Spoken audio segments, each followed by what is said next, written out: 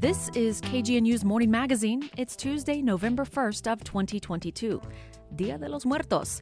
I'm your host, Shannon Young. Coming up on today's program, we'll hear about a spin on trick-or-treating that brought pollinator-friendly seed balls to doorsteps on Boulder's University Hill. A new Marshall Fire Recovery Center has opened its doors in Louisville. We'll visit the facility and hear what it has to offer. This Week in Water reports on new research showing the climate would be better served if we stopped raking leaves. Finally, we go to our comment line to hear what's on the minds of listeners. At the bottom of the hour, we'll have an update from the BBC News headlines. Then it's How on Earth. Today's science show will explore the successes and unmet challenges of the Milestone Clean Water Act, 50 years after its passage. At 9 a.m. comes another archival recording of British philosopher Alan Watts.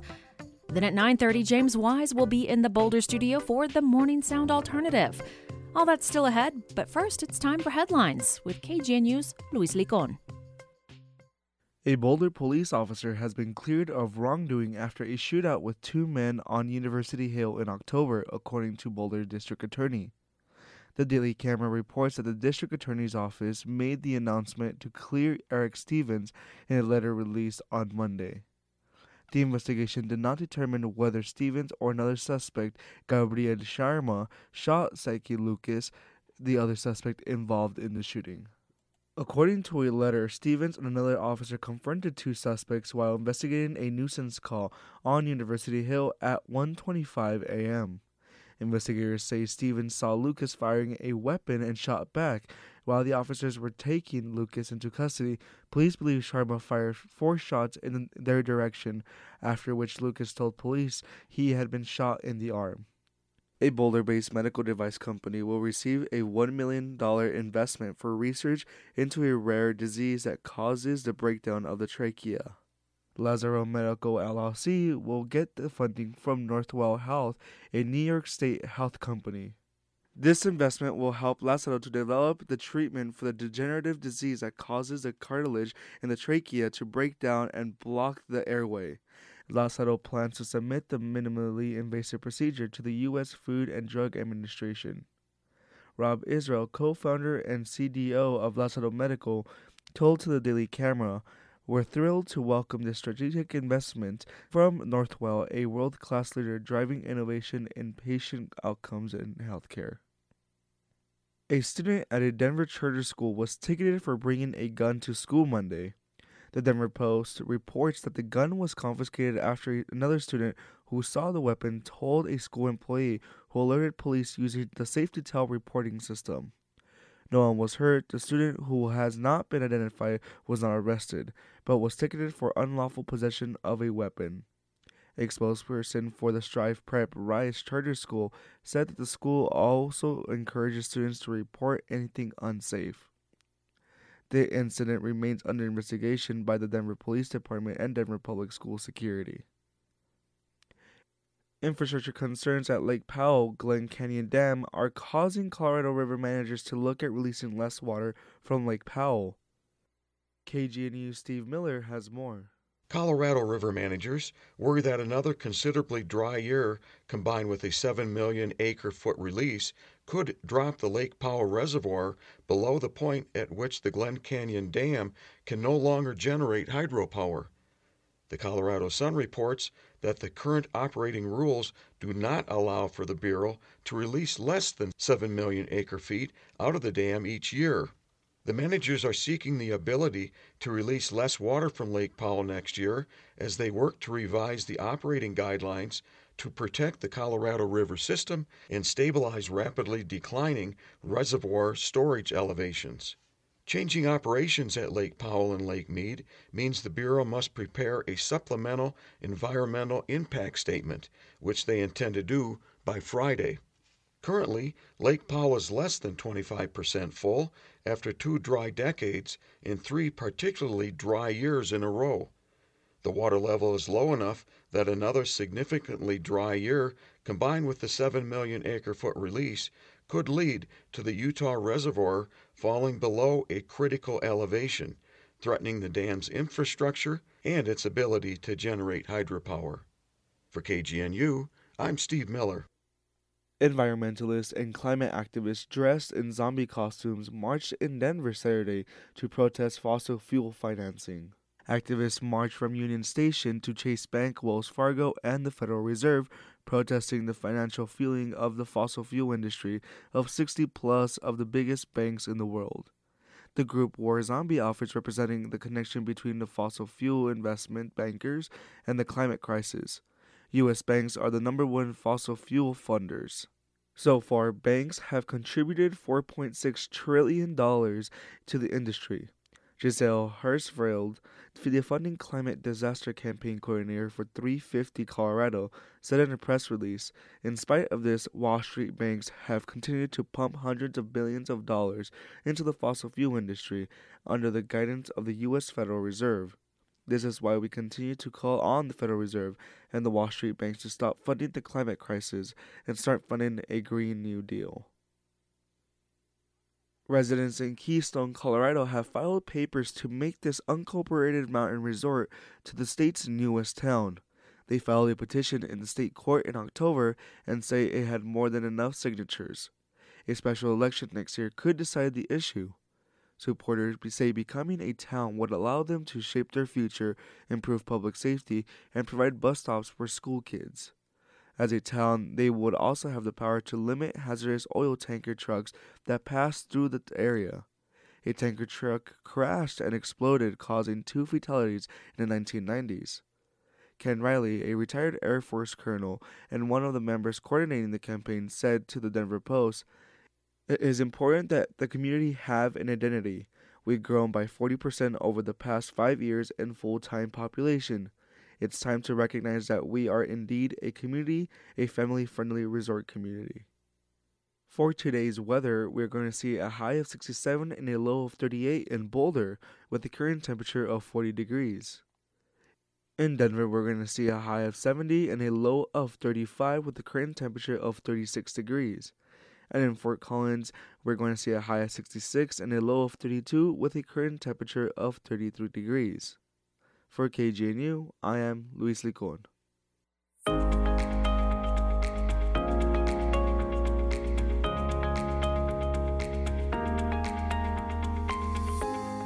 You are listening to the Morning Magazine on KGNU. I'm your host, Shannon Young. If you live in a neighborhood with kids, trick-or-treaters may have come to your door last night. But if you live on Boulder's University Hill, you may have encountered a different visitor on your doorstep the evening before Halloween. College-aged trick-or-seaters. KGNU's Jack Armstrong caught up with the group and spoke with Natalie Woodland, Conservation Associate at the Environment Colorado Research and Policy Center. So here we've got a group of students from CU Boulder, from the Bee Boulder chapter working to save the bees, a farm club, and Backcountry Squatters, all clubs on campus. And we're going door to door doing reverse trick-or-seating to raise awareness about the bees and deliver bee-friendly seed balls. Now, what is trick-or-seating? So trick-or-seating is this fun reverse trick-or-treating thing where instead of getting candy, we're going to be passing out pollinator-friendly seed balls to people so they can be planting bee-friendly habitats in their own neighborhood. Now, what do you mean by pollinator friendly? Yeah, so our seed balls are combined of a native wildflower mixture, soil, and a little bit of flour to help them stick together. And now is actually one of the best times of the year to plant wildflower seeds. Why is that? Why is the best time to plant right now? I'm not an expert in it, but basically the way it works is kind of the moisture from like frost and rain allows them to germinate, and then they'll be beautiful and ready to go in the spring. Why balls? And I saw you had it like in a certain material. Is it because it's like compostable almost, or it goes into the soil? Yeah, so seed balls, the way they work really well is that you can just kind of lob them and they'll break apart, and then they're their own self-contained garden by having the soil there. Some of them are wrapped up in backyard-safe compostable tissue paper just to help them preserve their structural integrity. Is there any problem with pests trying to get at these balls or anything like that? Not that I'm aware of, but of course we've always got pesky squirrels in the neighborhood, so we'll work with nature in any way we can. Now, is there any sort of plans to do something like this, or just any more plans for Bee Boulder happening soon besides just this one? Yeah, so on November 9th, there's going to be this great event where students are going to come together and do some phone banking to the governor. Essentially, we want to get in as many calls as possible to raise awareness to save the bees on a statewide level by banning some of the most toxic bee-killing pesticides such as neonics. What can kids do around here to sort of join this organization or just help you guys out in any way? Yeah, so CU Boulder students are always welcome to come join us. We've got a great group me they can join in different public events that happen, which they're more than welcome to show up to. Other steps that people can take at home is signing Environment Colorado's online petition to limit pesticide use and plant their own bee-friendly seed balls. I was going to say, how can they plant a seed ball if you're not coming around to their house specifically? Yeah, of course. So making bee-friendly seed balls at home is super easy. You just want to use 2 parts soil to 1 part flour with some wildflower seed mix mixed in there. Roll them into a little ball and leave them to dry for a day or 2. Okay, that's all-purpose flour? Yeah, all-purpose flour. You got it. Run-of-the-mill will work. All right, you got me confused there. I didn't know if it was like actual flowers or not. I'm sorry. That's very fair. I can see where your confusion stems from. Okay, sweet. Well, thank you so much for speaking with your name one more time. Yeah, I'm Natalie Woodland, and I'm working here with Bee Boulder. Thank you so much, Natalie. No problem. Thank you.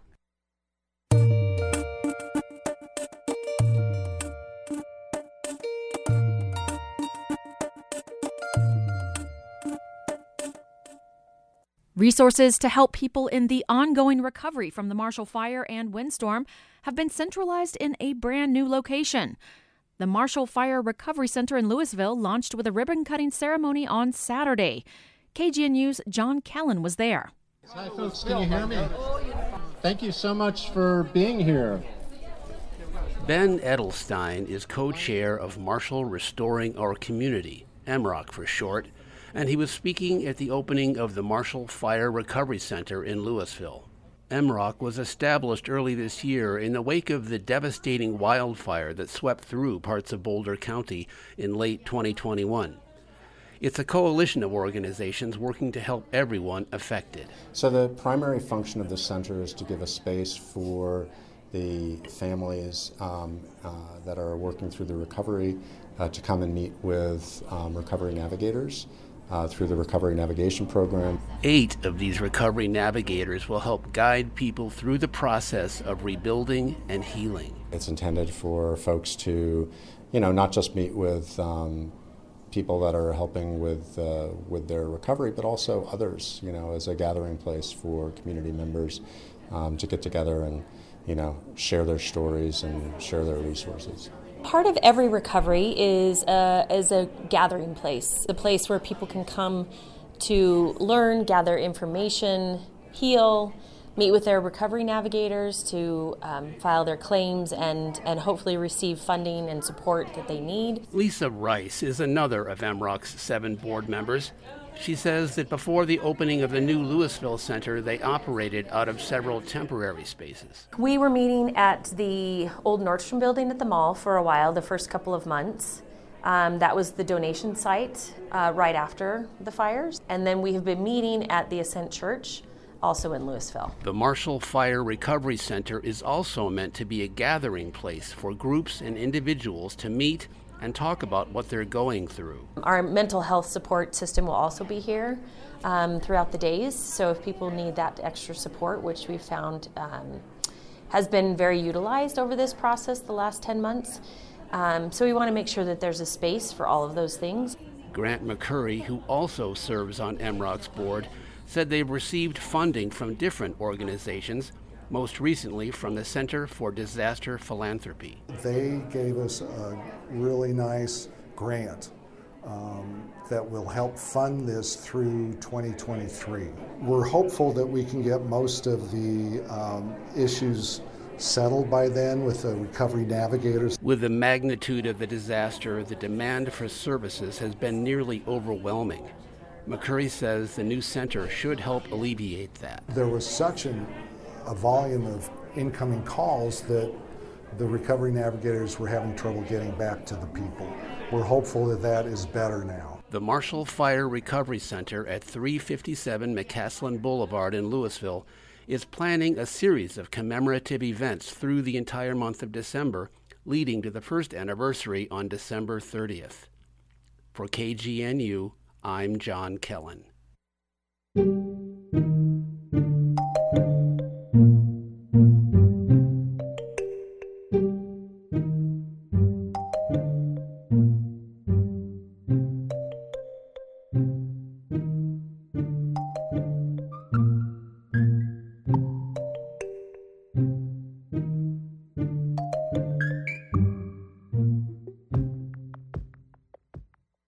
Time now for This Week in Water with H2O Radio's Jamie Sudler and Franny Halperin. Skip this chore and help the climate. That story and more on H2O Radio's weekly news report. I'm Jamie Sudler. I'm Franny Halperin, and it's This Week in Water.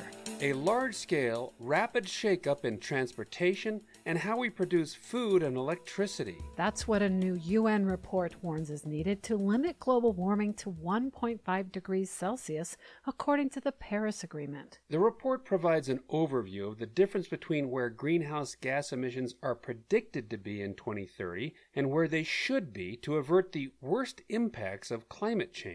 Instead, the world is on track for a temperature rise of between 2.4 and 2.6 degrees Celsius by the end of this century. Greenhouse gas releases need to be cut by 45%, which seems nearly unreachable given that, since last year, countries cut only 1% off their projected emissions for 2030. The grim report comes as the climate conference COP27 begins next week in Egypt.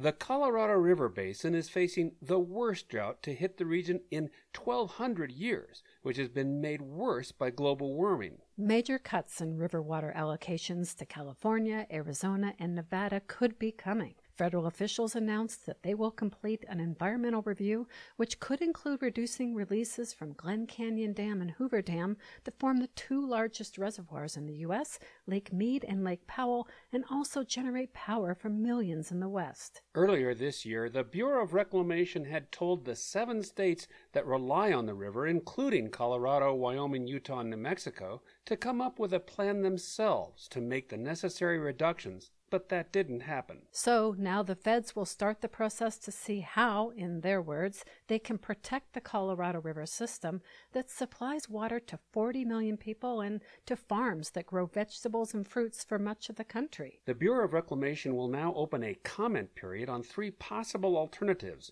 1, the basin states, tribes, farmers, and cities come to an agreement to stabilize the 2 reservoirs. 2, the federal government unilaterally imposes restrictions. Or 3, nothing is done. The agency could release a final plan in spring next year.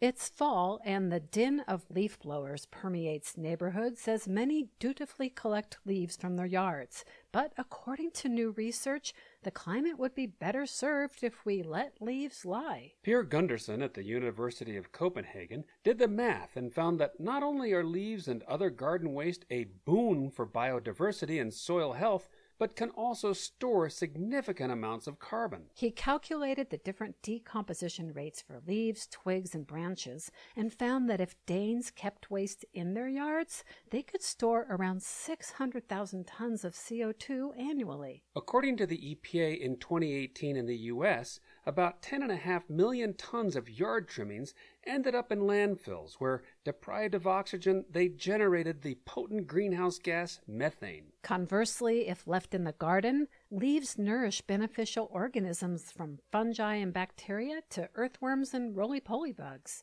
Those critters help break down the organic material and release nutrients into the soil, reducing the need for fertilizers. Those decomposers then act as important food sources for animals and birds while helping to create topsoil that has a good structure and retains water. But before you stow your rake, know that when it comes to lawns, make sure to keep the layer of dead leaves thin to allow light to penetrate. You can chop them up with a lawnmower so they decompose more quickly, which will prevent weeds and improve drainage. Leaves are your all-in-one free mulch, fertilizer, and compost, saving you money and giving you permission to scratch a chore off your to-do list. And finally, speaking of scratching, imagine you're a fish, say a tuna, swimming in the middle of the ocean and you get an itch. You don't have hands and there's nothing nearby like a coral or a rock to scratch against. What do? You find a shark. According to a team of researchers studying pelagic wildlife,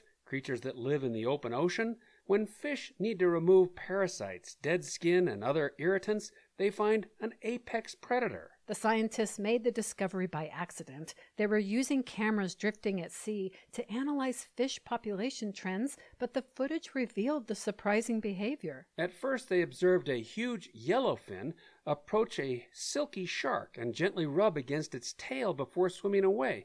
But it wasn't a one-off. Before long, another yellowfin used the shark's sandpaper-like skin as a scratching post. Eventually, they observed similar interactions between several fish and shark species in the Pacific, Indian, and Atlantic Oceans. And scratchers differed in their styles. Tuna were orderly, lining up behind a shark and taking turns to brush against the tail before returning to the back of the queue. Rainbow runners, a type of yellowtail, lacked any etiquette and darted past in schools to scrape their bodies. Shark numbers are declining worldwide, and the authors are concerned about the effect it will have on the health of fish populations. They recommend increasing the number of marine protected areas to make sure the relationship continues. That's it for This Week in Water. Thanks for listening, and we'll see you next time.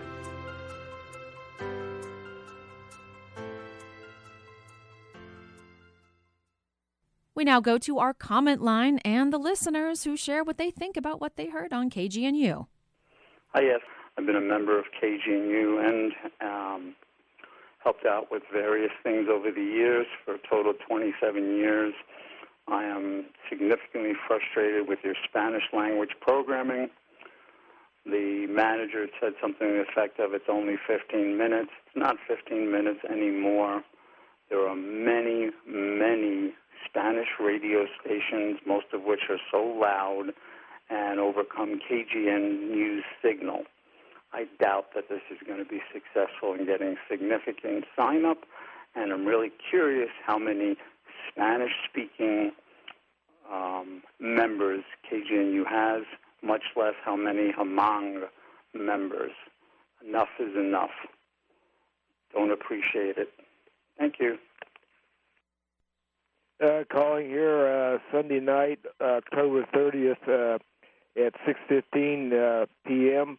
in the middle of your BBC broadcast. It was going fine, and then it turned into massive snow to here, and that's the end of the program now. So just so you know, something happened. Thank you. Hello, KGNU, and all you wonderful listeners starting your day. As an American, I know that my vote is sacred. I honor those who also hold their vote as sacred. The right to vote and the act of voting are necessary for our country to even exist. KGNU informs that sacred right with its diverse programs and personalities. By broadcasting programs such as Living Dialogues, which offers analysis that's unique, KGNU gives me an opportunity to be a more informed citizen. I listened to Living Dialogues the last 2 Sundays at 12:30 with Pedrick Smith and Duncan Campbell. After listening, I feel more prepared for the midterm election. Those programs have given me a perspective that no other media outlets have. And Duncan Campbell is a national treasure. Thank you, all of you at KGNU. You are essential to our democracy. If you'd like to share a comment about something you heard on KGNU, you can call us at 303-447-9911 and leave a voicemail. We play the messages back on Tuesdays during the Morning Magazine.